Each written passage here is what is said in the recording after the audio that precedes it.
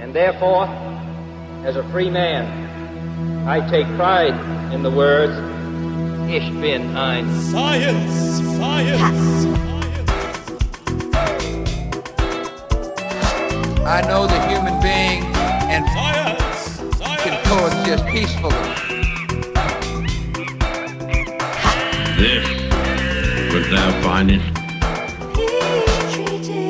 Hey guys, this is Nathan Allen, This is Sean Allen. and you're joining us for episode 2 of Petri Dish. So guys, maybe you're like me, you're walking down the grocery store looking for the bottom pack of all the other carne asada flapjacks that's written off 90%, because they know where it's been and you don't know where it's been, but that's your life. And maybe you've seen a couple things, Impossible Meat, Beyond Meat. Wait, what is it again? Impossible Foods. And what's the other one? Beyond Meat. Okay, so Beyond Meat, Impossible Foods. And to me, it's kind of like, it's amazing blasphemy. Like, what is it? We've been watching the Jetsons our whole lives. Maybe it's just me. But I've been watching the Jetsons all night, every day for years. And finally, we have food like them. Food that's made in a lab. Food that's invented by a scientist somewhere to be extra delicious, to be perfect. It's Beyond Meat. And I want to know, what is it exactly? What makes it Beyond Meat, Sean? Yeah, so the ones you were bringing up, Impossible Foods and Beyond Meat, they're like veggie burgers. Wait, when you say veggie burgers, you mean like they're, but they're Beyond Meat, right? Like they're the future. Yeah, as in like when you get Beyond Meat, then we're just talking about like plant proteins. Aren't they really just not meat then? I don't feel like they're beyond anything at that point. Well, I mean, just the main point. It's not impossible meat, it's just possible vegetables. So, you know. So sad. Impossible Foods, most of the protein is from soy. And then aside from the soy protein, kind of their big interesting thing is that they use heme. And heme has iron in it, and that's what makes it red and kind of bleed. And they actually do that in a pretty cool way. They use GMO yeast that they like transfer the gene for. You got a face on your face. I'm just so sad. Yeah, I'm sorry, dude. I want the lab meat, man. I want the science meat. I want meat of the future. Sure. I feel like all the magic's gone. Like I opened the wardrobe and it's not Narnia, it's just James McAvoy naked. Well, look, baby, don't worry. I got lab meat for you. What do you mean? There is lab meat out there, and if you just shut your sweet mouth for a minute, I'm going to tell you all about it. So the other day, I was spending some of my free time, as I generally do, looking at these videos and GIFs of Korean cheer squads. Sure. And there was this one GIF that I saw where there was this entire kind of stadium side filled with these Korean dudes, and they were all moving in unison, and it almost made them look like an LCD screen. What kind of blew me away about that, and what made me think about biology, because I'm a nerd, was that there's this really extreme and intense coordination that needs to happen. But the way that I'm sure that this cheer squad did it was they coordinated their motions to a beat. So each individual person had to memorize a bunch of movements, and then there was some kind of beat that they would all do the movements to. And that's like definitely way more impressive than what I can pull off. But compared to what your body pulls off, there's almost no comparison, because your cells in an organ like your liver or in your muscles are not only doing their own intricate kind of dance to a beat, they are also paying attention to each other and communicating to each other. And is it to a heartbeat? Sounds like a Phil Collins song. Yeah. Sure. So they're doing this really kind of intense signaling amongst each other, talking to one another. And the reason why I bring it up is because understanding where this complexity comes from and how complicated it is really going to help us understand the challenges for lab-grown meat. Because meat is a product of animal bodies, and that means that it's a product of a lot of cells communicating with one another. So in terms of social acumen and general complexity of organization, you're like an archaeobacteria. A Korean cheer squad is like a eukaryotic cell and all its organelles. And then there's really nothing that humans do that's even comparable to the complexity of the human body. So this organization that happens in your body with all these cells talking to one another, there's some terms that get tossed around that I'm going to be using, and so I want people to know ahead of time what I'm talking about, okay? So there's organs, all right? And I think people got a pretty good idea, Like spleens. Spleens, yep. We got liver, heart, kidneys, all that shit, right? Testicles. Yeah. Are they an organ? Yeah. I was just saying that. Testes are an organ? Yeah, good job, buddy. That's cool. Look at you. But anyway, so you got organs. And then you also have tissues. So the general idea is that a tissue is a collection of cells, usually of a similar type and for a particular kind of function. Whereas an organ is a bunch of different tissues coming together. Usually, again, for kind of this like larger scale function that requires the coordination of different kinds of stuff. And so the reason why I'm bringing all this up, because we're talking about lab-grown meat, is that lab-grown meat needs to have muscle, the muscle organ involved. And the muscle organ is made up of a lot of tissues. There's skeletal muscle tissue. There's vascular tissue like blood vessels. There's adipose tissue, that's fat. Connective tissue, that's like cartilage and stuff like that. And tendons, So when you're biting into a nice juicy steak, all of that is there. You know what I mean? You got some marbled fat in there. It's delicious, right? That's a lot of words, but I remember The Matrix. And in The Matrix, I think they needed fecal transplants from humans. I can't remember what it was, but they needed some stuff from humans, and they had them hooked up, and it didn't seem that hard. All they had to do was make an entire fake reality for humans to live in, all humans all across the world, so there's no rebellions, which didn't actually work. It seemed pretty easy, though, anyway, in the first movie. So why is it hard to grow muscle tissue? All you have to do is make an entire fake reality for the muscles to live in a petri dish, and they'll grow, right? Aside from the words you using being weird about saying that that's easy, I kind of agree with you in the sense that like that is more or less the challenges involved here. Because these environments inside of our bodies are so complex, and it means, you start as a single cell and then develop through time into all of these tissues, all of these organs. A single cell with a soul, though, from conception, right? I can't believe it. How are you doing this every fucking episode? It's insane. How is this possible? I don't understand. It's like I can't talk about anything biological without you bringing souls and shit into this. From conception. Oh my god. Oh, it's rough. Oh shit. But you were saying. Oh, fuck me. Okay. Yeah. The point being that the organization that goes into making tissues and organs is really intense. And there's a lot of communication between cells. And at the end of the day, a lot of scientific work that we've done on eukaryotic cells, mammalian cells, human cells, has usually involved a much simpler situation. One kind of cell, grown in kind of a single sheet. And usually there's something like stem cells or cancer cells. So they're not really, they don't really care about being a super specific kind of cell like a muscle. Sure. So this is really kind of a much more complicated issue. But interestingly, the way that they do it starts out kind of the same that a lot of cell biologists who are probably not listening would actually recognize really easily. To start out with, you need cells from something. Yeah, so this is step one of growing meat.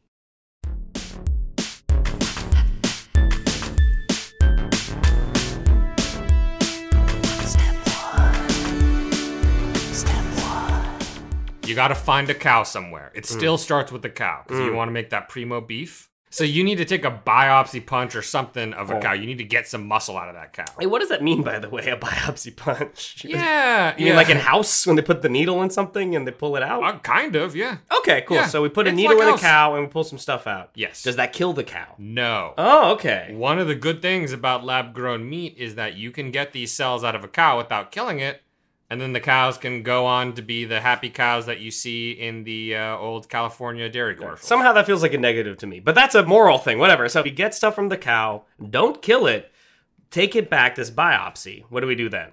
So then you basically take the muscle that you got from that cow and you fuck it up. Okay. You fuck it up kind of like you would by lifting at the gym or something like that. And what that does is it disrupts the muscle and it activates these cells called myosatellite cells. This is a really wonky question, but what do you mean by disrupting cells? Like, what is it that you're disrupting? Yeah, so both mechanically, as in you take it and you like chop it up and you tear it, which actually is also what happens at the gym. So when you work out at a gym, you're like committing genocide against like a bunch of cells in your muscles. Yeah, but they're all you, so it's okay, right? You can self-genocide. That's a thing. I don't know, man. High High on science, okay? I don't know if I support this. Is why I don't work out, okay? I'm just... Self-love. So, you need to disrupt these muscles. Yeah. And doing that activates these myosatellite cells, which are sort of like the stem cells that reside in all of our muscles, and they're what help you recover from a workout. They're what builds the new muscle fibers. Okay. So then, you have these myosatellite cells, you put them in something like a Petri dish. Help me visualize this real quick. Like, Yeah. you have your muscle cells, and they're all, like, connected through their membranes somehow. They're all holding hands. Mm-hmm. And then you work out and you commit genocide against your own body. Yeah. Working out's bad. But then these other cells, these myosatellites, so they come in and they, like, bring everyone back together. Or, like, they build a new bridge. Like, what's the metaphor of what they're doing? Those torn muscle fibers are torn. Those myosatellite cells are actually already there. They're sensing that there's this damage around. Because Okay. signals get sent out. Yeah. And so they start dividing and then merging together into new muscle fibers. Oh, that's cool. Oh, okay, I see. So they're the new muscle. Right. Right. So it's not that they're repairing muscle, it's that the muscle's dead. They Right. become the new muscle. You are building new muscle, that's right. Jesus. Which is basically what happens in To this nations as Petri they grow dish. stronger through war. God damn it! Okay, so the do you Petri do dish. this to me? It happens also in the Petri Why do dish. I keep coming back? You love me. Brotherly abuse. So, in the Petri dish, you have these shocked myosatellite cells, and that shock makes it so that they start producing a bunch of cells. They start dividing, Yeah. and these new cells are called myoblasts. Okay. They're the early myoblasts. That sounds like an awful DJ. Myoblast. Yeah, sure. And these myoblast cells, they're the ones that you get a bunch of in a Petri dish, and then you take those and you split them into a bunch more Petri dishes, and you have them sitting in this liquid that's supposed to be their food. It's called medium. Yeah, I had questions about that, but let's keep going first. Okay, so basically you need to give these cells food to grow, Right. and That's what the medium is the food and Right. whatever the environment, like the Right. liquidiness. right. And the medium is really important, so I'm bringing it up now because it's going to come up later when we're talking about cost. Right. But suffice to say, at this point, medium is expensive and you need a lot of it for these myoblast cells to be happy. And then at a certain point, once you have enough myoblast cells, millions and millions, I mean, up to trillions of myoblast cells from one biopsy punch from grabbing some muscle out of this cow, Yeah. you take these myoblasts and you put them into a gel. Okay. This gel made out of something like cellulose or something Sure. like that. Usually cellulose and something called matrigel, which Right. I'll also get into later. Like Jericho curl. Yeah, kind Yeah, Wait, yeah. what? Keep going. You say Jerry curl? Don't let me sidetrack you. Isn't that a hairstyle? Don't let me sidetrack you. Damn it. It's just so hard. You say so many words. All right, so now you got these myoblasts. They're sitting in this gel of collagen. Okay, yeah. And being in a gel and hopefully being seated in something that looks kind of like a ring makes it so that they'll form a ring of muscle fiber. Or really early muscle fiber. Which goes straight onto your grill. Soon. Okay, maybe not. You need to give it a while, actually. Though the weird thing is once they start forming these muscle fibers, they'll start contracting on their own automatically. So you'll see cool. dishes where they're just going around contracting.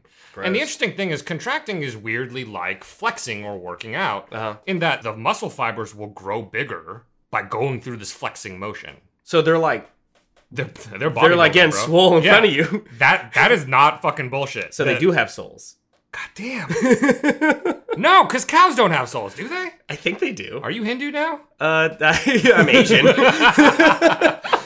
So what I'm hearing, right, is we have step 1 is get the biopsy of the cow. Step 2 is put these crazy protein shits, these cells, including what will become myoblastas, into a medium.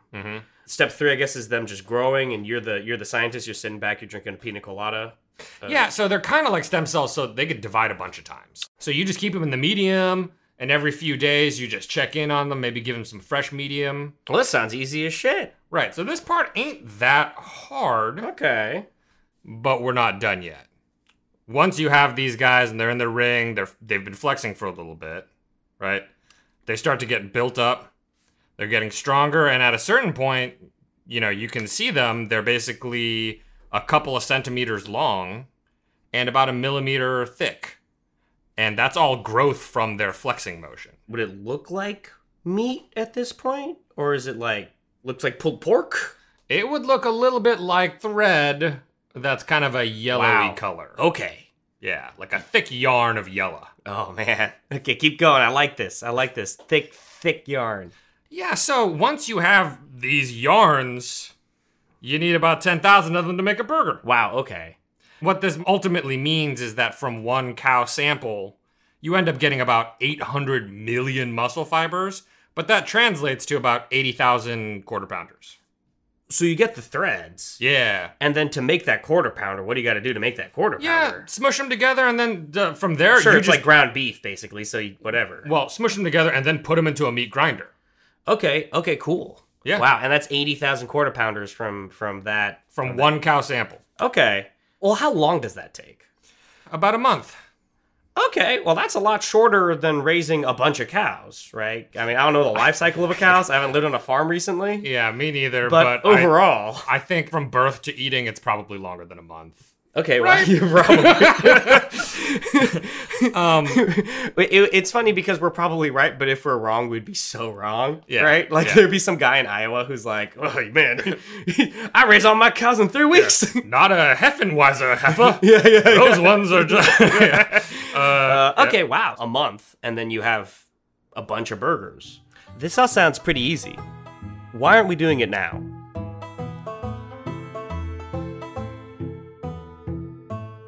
Basically, a few really, really big issues with this. Okay.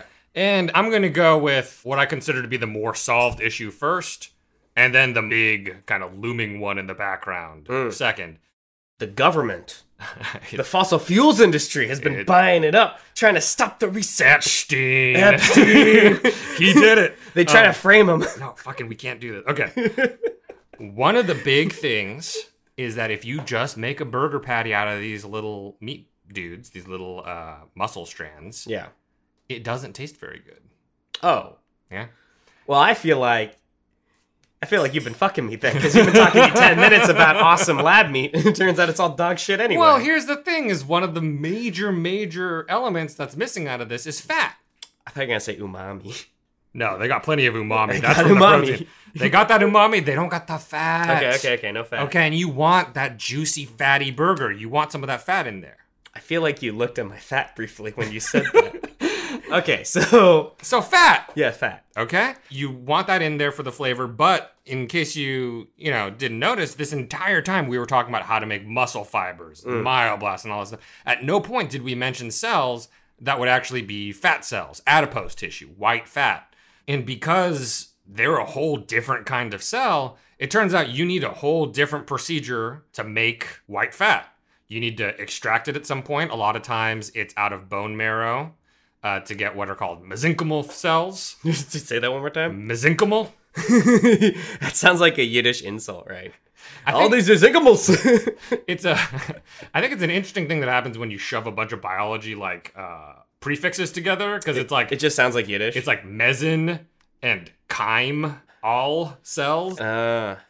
So you can take some bone marrow, you can just grab some fat out of a cow. There's a few adipose stem cells in there. Okay. So there's different ways to be able to start the process. Okay. But ultimately, the main takeaway is that, yeah, it still has media. Yes, it still involves a bunch of plates of cells sitting somewhere. But first of all, it takes like 2 to 3 months. Wow, okay. Okay, so it's So longer. it's double or triple the time to make fat than protein, because that's not how my body feels. Right, exactly. Right? Why is it the opposite for us? I don't get it. Science needs to figure that shit out. I almost feel like we should just take fat from people.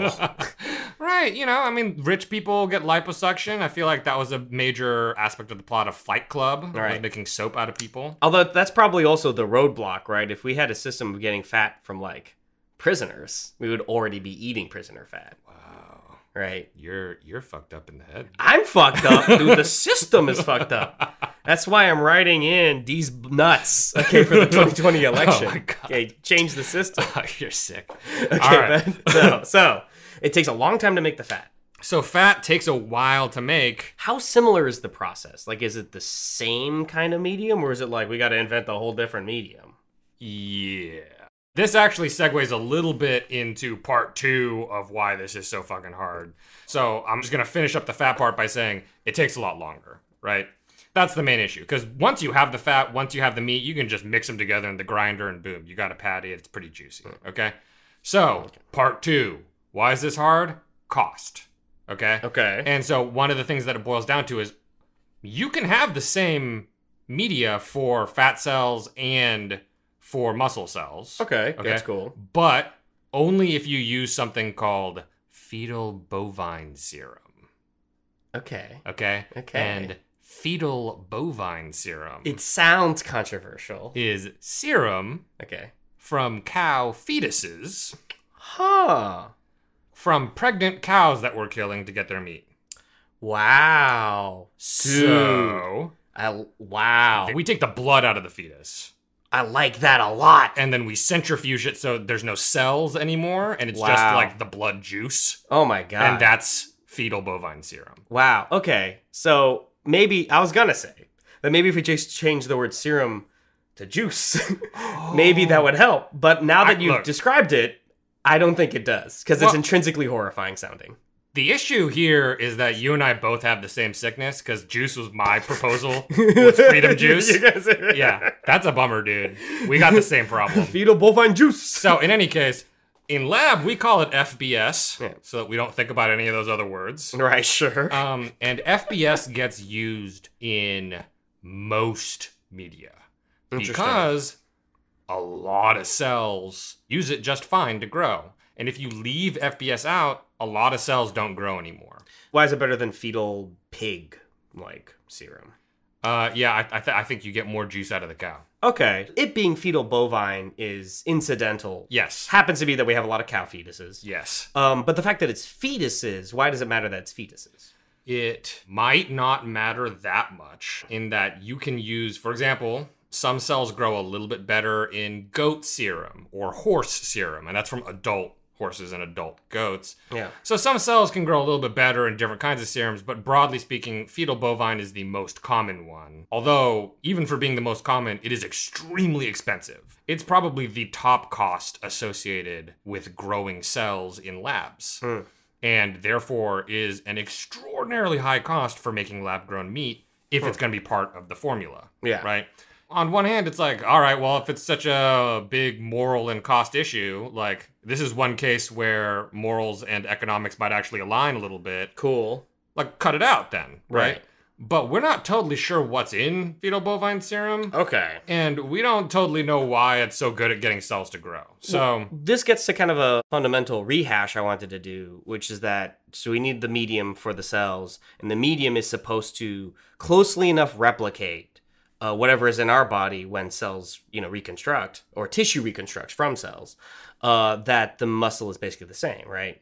yeah. And so whatever that medium is then has to be like the human body. And what you're telling me then is that we don't actually entirely know what's in there. Yeah, the serum has a lot of stuff. Okay. It's got a lot of stuff. It has a lot of, kind of more normal things like maybe sugars and these small molecules that are running around. But it also has a lot of different kinds of proteins. Interesting. In lots of different percentages and carbohydrates and fats. And, it just has so many components to it. Like you said, the human body is really complicated and really complex, and it's hard in a lab to perfectly replicate that complexity. Right. The people have tried. Yeah. People have tried to make what's called serum-free media. And what they have found, generally speaking, is that you can make serum-free media, but the cocktail of stuff you need to mix together is very specific to the cell you're trying to grow. Interesting. So when you take out the FBS, you kind of take out the universality of your media now. Now you got to make one really specific, otherwise the cells just won't give a shit. So FBS just has like a bunch of stuff in it. We haven't figured out exactly what that stuff is. And so any attempt to approximate it really just ends up catering to whatever we're making in that moment. We can't capture the full complexity of FBS. Right. And to this point, no one has made a as good as FBS media that's serum free for muscle cells. Okay, I see. Yeah. Yeah. On top of that, for fat cells, for adipose cells. So what that means is right now, the cost is kind of high because you have to use FBS. And on top of that, there's these kind of ethical issues. And if at some point lab meat is supposed to replace cows, like if we're like, okay, now all cows can be happy. You know what I mean? We don't got to kill them anymore because we've got lab-grown meat. If part of lab-grown meat is cow fetuses, that doesn't really match up, right? With like the whole idea of what we wanted this lab meat for. Sure. So we need to replace FBS. That's like one of the main hurdles here, is we need to be able to get rid of yes. And that's maybe not an impossible hurdle, but a very time-exhaustive hurdle, while there are other things that you could be eating. Actually, there is one more issue with lab-grown meat. Yeah. Just crushed my dreams. So after you get over the media hurdle, get rid of FBS. Yeah, the fetuses is what you're saying. Right. After we get over the fetuses. Well, yeah, the little fetus ghosts. Yeah. Once you're past them, ghosts? you have to deal. There are ghosts, Sean? They have souls. You said it already. You scientists have been lying to me. Okay. You get to the gels. The Jerry curl. Yeah, the Jerry curl gels. Yeah. And they're made out of a mixture of bovine collagen, which you'll probably need to replace. Wow, I'm never going to use Jerry curl again. And something called matrigel. That's cool sounding. And matrigel is stuff that gets secreted out of cancer cells grown in a dish somewhere. Oh. So while matrigel is very cool, and I use it in my own research, there's a lot of people who have concerns about that, and it's extremely expensive. Is the concern that what's the concern? That you're introducing different proteins and potentially cancerous cells in the matrigel that you're not totally sure that you got rid of everything from. Oh. And it's from mice. It's mouse cancer cells. Okay. So now you're adding a separate species in mouse ghosts to your meat. Yeah. Now you got. Well, I mean, it's cancer though, so I don't know if cancer gets a soul too. Let's calm down on the souls. Well, all cells of conception have a soul. Do it. All right. So matrigel is really expensive, and it's a cancer product. The collagen in the gel is from cows. Yeah. And we're trying to cut cows out of the equation here. But we have failed so far. Yeah, but we've already failed with FBS. Wow. But on the gel side, they're trying out some other stuff. They're trying some gels made out of kelp. Okay. Alginate, which is from brown algae or kelp. And so far, there's been some success with that. And so if they can use alginate, then they can cut out the matrigel and collagen. But kelp forests create a neural network. And thus have our one living organism with full sentience. So I don't know if that's appropriate. Yeah, I miss Alpha Centauri also. And I do wish that civilization beyond Earth was more similar to that. But in any case, so what it boils down to, right. What it boils down to is that there are both ethical concerns, right, and concerns that are direct contradictions to the aim of lab-grown meat to cut out cows, and monetary concerns that matrigel and FBS are super, super expensive. If those can be alleviated, then lab-grown meat is probably something that could really compete in the marketplace. Sure. Like if Russia and America didn't exist, maybe Germany could have won. World War II. I'm going to say, let's take a break and then we'll get back to it. Hi guys, this is Donatello Iglesias, and if you're like me, you've been listening to our sister podcast, Petri Dish, and you want to know what's in your body. You want a fecal transplant. But the fecal transplant companies right now, they send you a vial, and sometimes the vial, it's too small for all the poop you have to give it. Or maybe it's just a little too big and, you just kind of feel small again that day. Well, now you can analyze your feces from the comfort of your own home. Sign up for Poops, and you'll get your own fecal analyzer sent to your home. Plug it into your phone, probably go into your bathroom and go nuts. Maybe you want to wipe off the rest of your phone, but in 30 to 40 minutes, you'll have your own free analysis of your entire gut microbiome. So don't wait, sign up. Figure out what's in your gut with Poops. That's P-U with an umlaut, P-S. Poops. Set your feces free. I guess as a child I watched a lot of Voyager, and I would watch Neelix in a tight apron walking around the kitchen making lab-grown foods and feeding all the beautiful people of Voyager. And so I always thought lab meat was like a brilliant idea. But I have an epiphany now that maybe lab meat doesn't matter that much. God, I thought I was going to get through the entire rest of my life without thinking about Neelix. Neelix. Oh, Jesus. I'm always mixing up with Snarf Snarf. Yeah, he's like Snarf Yeah. from the Thundercats. But hey, don't distract me, Sean. but so what I'm getting to then is like why I have all this excitement, but to the average consumer, to the average person, like why would we ever even care about lab grown meat then? Like it sounds like it's super hard, has all these hurdles, just sounds like kind of a crock of bullshit. That's a really fair question to ask. And basically, both this and, to a certain extent, things like Impossible Foods and Beyond Meat were all kind of spurned by this truth that the worldwide demand for meat has been increasing, but at the same time, meat can be extremely, the production of meat through livestock can be very destructive to the environment. Cows can be very water intensive, they can be extremely land intensive, and they're also a pretty large producer of greenhouse gases out their butt. Let's take a step back real quick.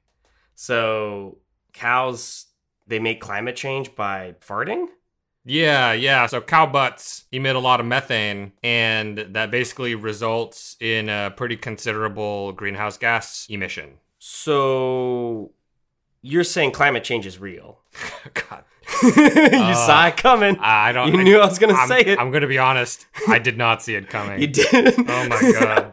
Okay, we are. So let's just presume for this conversation that you liberal cucks are right and climate change is real. Fuck. Eventually, someday, we will do a climate change episode. I'm just too tired. I can't do it right now. Things are too dismal. When I'm more hopeful. Yeah, I do believe in climate change. Oh my God. Or do I?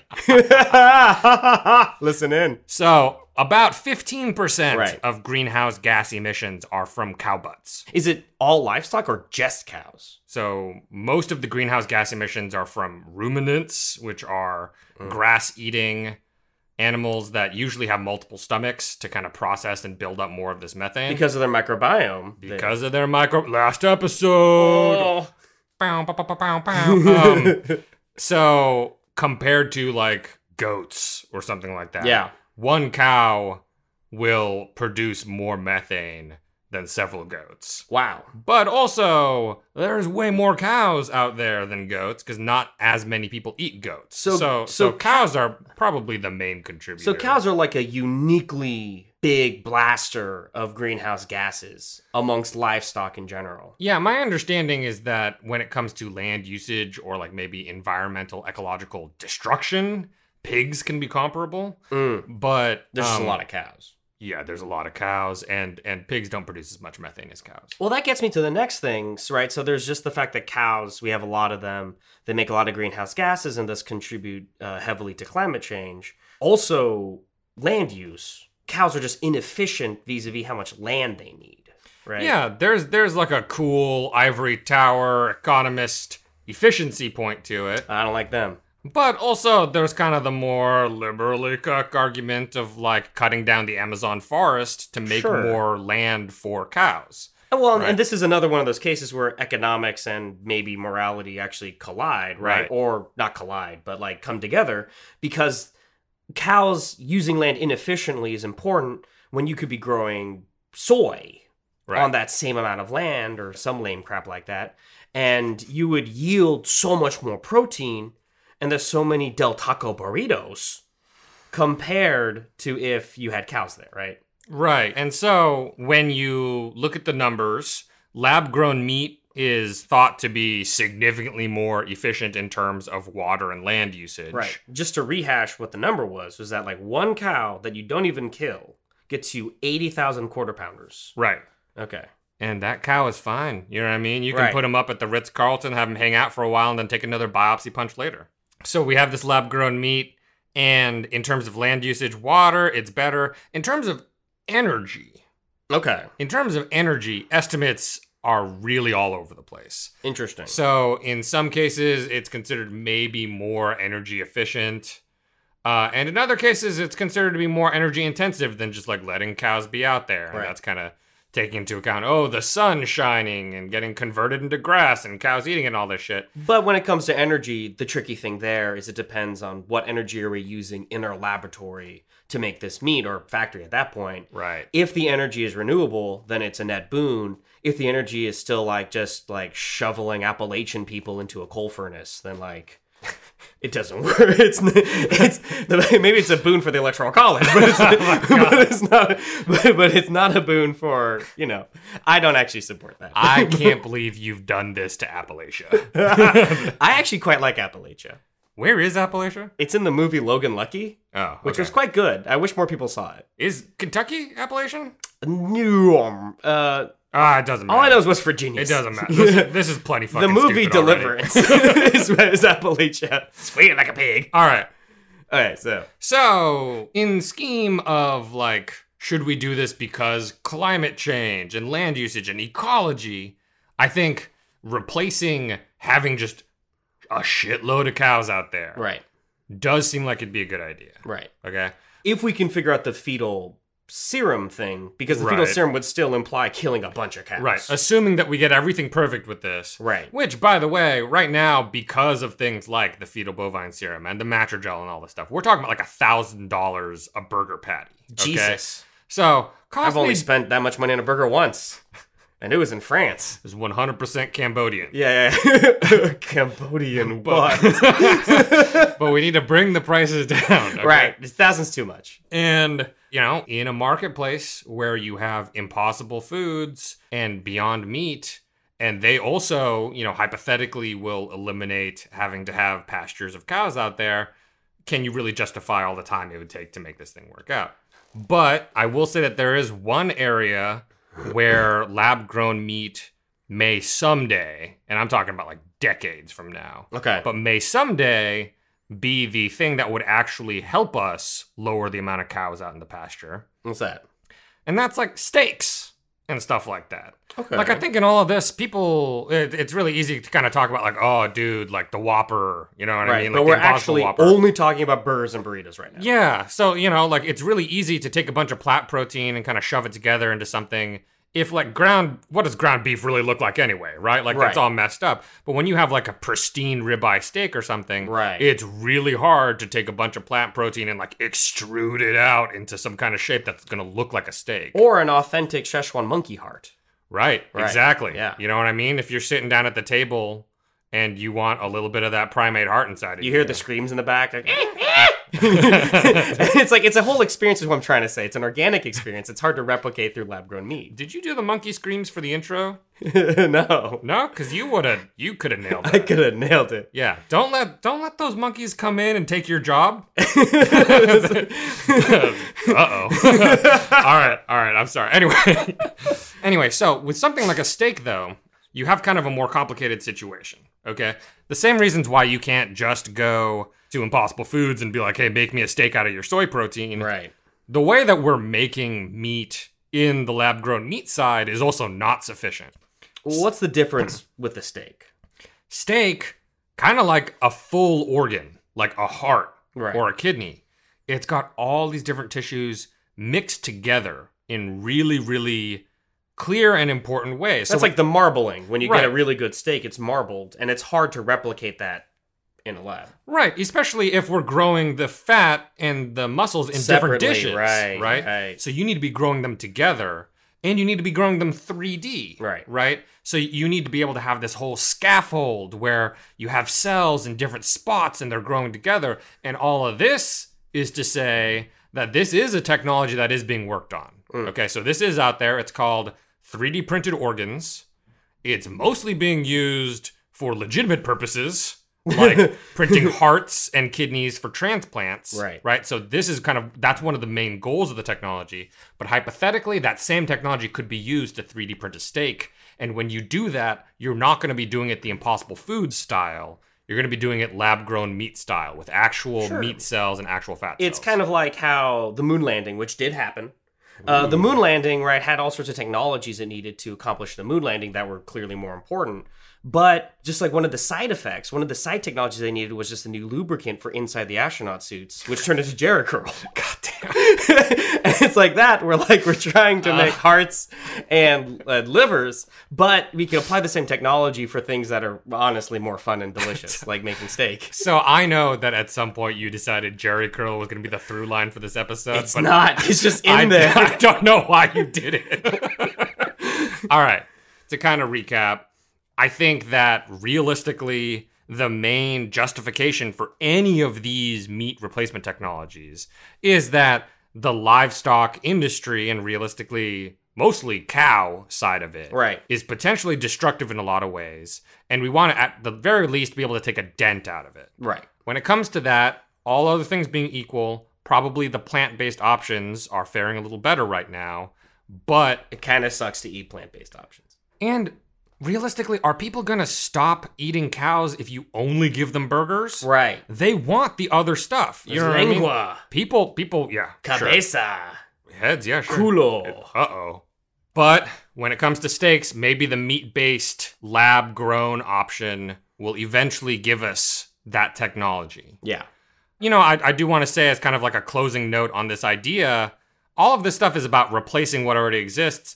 But if we have this technology up and running, we can go a step further. We can make better meat. You know what I mean? Like we can include more nutrients in the meat. We can have more vitamins involved. We can include a higher level of protein, or we can use different fats, tailored fats that are less unhealthy for you. So it'll still taste really good, but it won't have all of the negative cardiovascular effects that some of the animal fats can have. That's interesting. And so I think that that is an option that, you know, it's still out there because, hey, if we're talking about $1,000 a patty, technology's not there yet, right? Right. But if we get there eventually, maybe we can start to think about how can we take this and move it to the next level so we truly have some of that future meat from the Jetsons you were talking about. The Jetsons. What's interesting to me about the whole conversation that I think we haven't even talked about yet is how it exists within... Like, there's an environmentalist and an ethical reason, and hopefully someday an economic reason, to pursue all these options. And it sidesteps entirely all the hippies in Marin County that would never even eat it anyway, even though they want to, like, quote-unquote, save the planet. They wouldn't eat it anyway because it's all processed, right? Like, that's what's funny is you're talking about how you can supplement meats, and it reminds me of the more nuanced conversation around different ways to genetically modify vegetables that are very rational and that are very interesting conversations. And then you walk out the door and then there's a protester who's like, don't fuck with my vegetables in any capacity, whatever it does, no matter who it saves, because like maybe Gattaca, right? Yeah, someday we can talk about this, but it's fascinating how many different and somewhat overlapping identities and groups there are. Impossible Foods worked very hard to make their burger gluten-free, but in the process switched to soy and then had to, first of all, include soy, which some people don't like, and second of all, because of volume, have to use GMO soy. And so there's a lot of people who don't like it now because it's genetically modified. This is why we can't have nice things. You know what I mean? But in any case, I think that's all part of kind of a bigger story. Right. Something for Donatella Iglesias, probably. Our sister podcast, not brother. Sister podcast. Yeah. Okay, guys. Well, thank you so much for joining in. That's our conversation about lab-grown meat. I was someone who I think came into the subject with a weird mixture of knowledge and entire misinformation, mostly because of the ads on the side of the Del Taco around the corner of my house. And so this has been really good for me, and I really appreciate you sorting out all this crazy crap for me, and thus proving to me how there really is no ethical way out of this bind. I really should just keep eating meat. Yeah. God, there's gonna be so many angry vegans. Oh, how terrible. Yeah, so thank you everyone for listening. And, you know, we got a bunch of stuff now. We got a Patreon page, patreon.com/Petri Dish. This podcast is now available on all kinds of stuff. So I don't know if you first picked it up on Podbean, but now it's on everything besides iTunes and probably iTunes soon. So it's on Google Play, it's on Stitcher, it's on Spotify. Yeah. We nominally have a Facebook page and Twitter. And so all of these things are possible. And these are kind of early days, but I think eventually, once we have kind of a listener base and everything, we do want to hear from you guys about, hey, topics you want to know about, or if you thought the episode was interesting, or if we missed something or something like that. And so our email address is petridishpod@gmail.com. Guys, email us, sign up for our Patreon. If you sign up for Patreon at any level, you'll just get like increasingly large volumes of bovine fetal serum. We can't afford that. That is actually very expensive. I can't do that. We would I lose so cannot much sign money. off on that, guys. That may be not doable. We'll just send you a cow fetus then. All right, and you can get the serum out of it. We need to thank our producer and sound engineer and sound lord, Stacy Song, and then for all of the graphical assistance with all of our artwork that you're going to be seeing on the Patreon and everything like that, we need to thank Brian Allen. And then we need to thank you guys for listening in.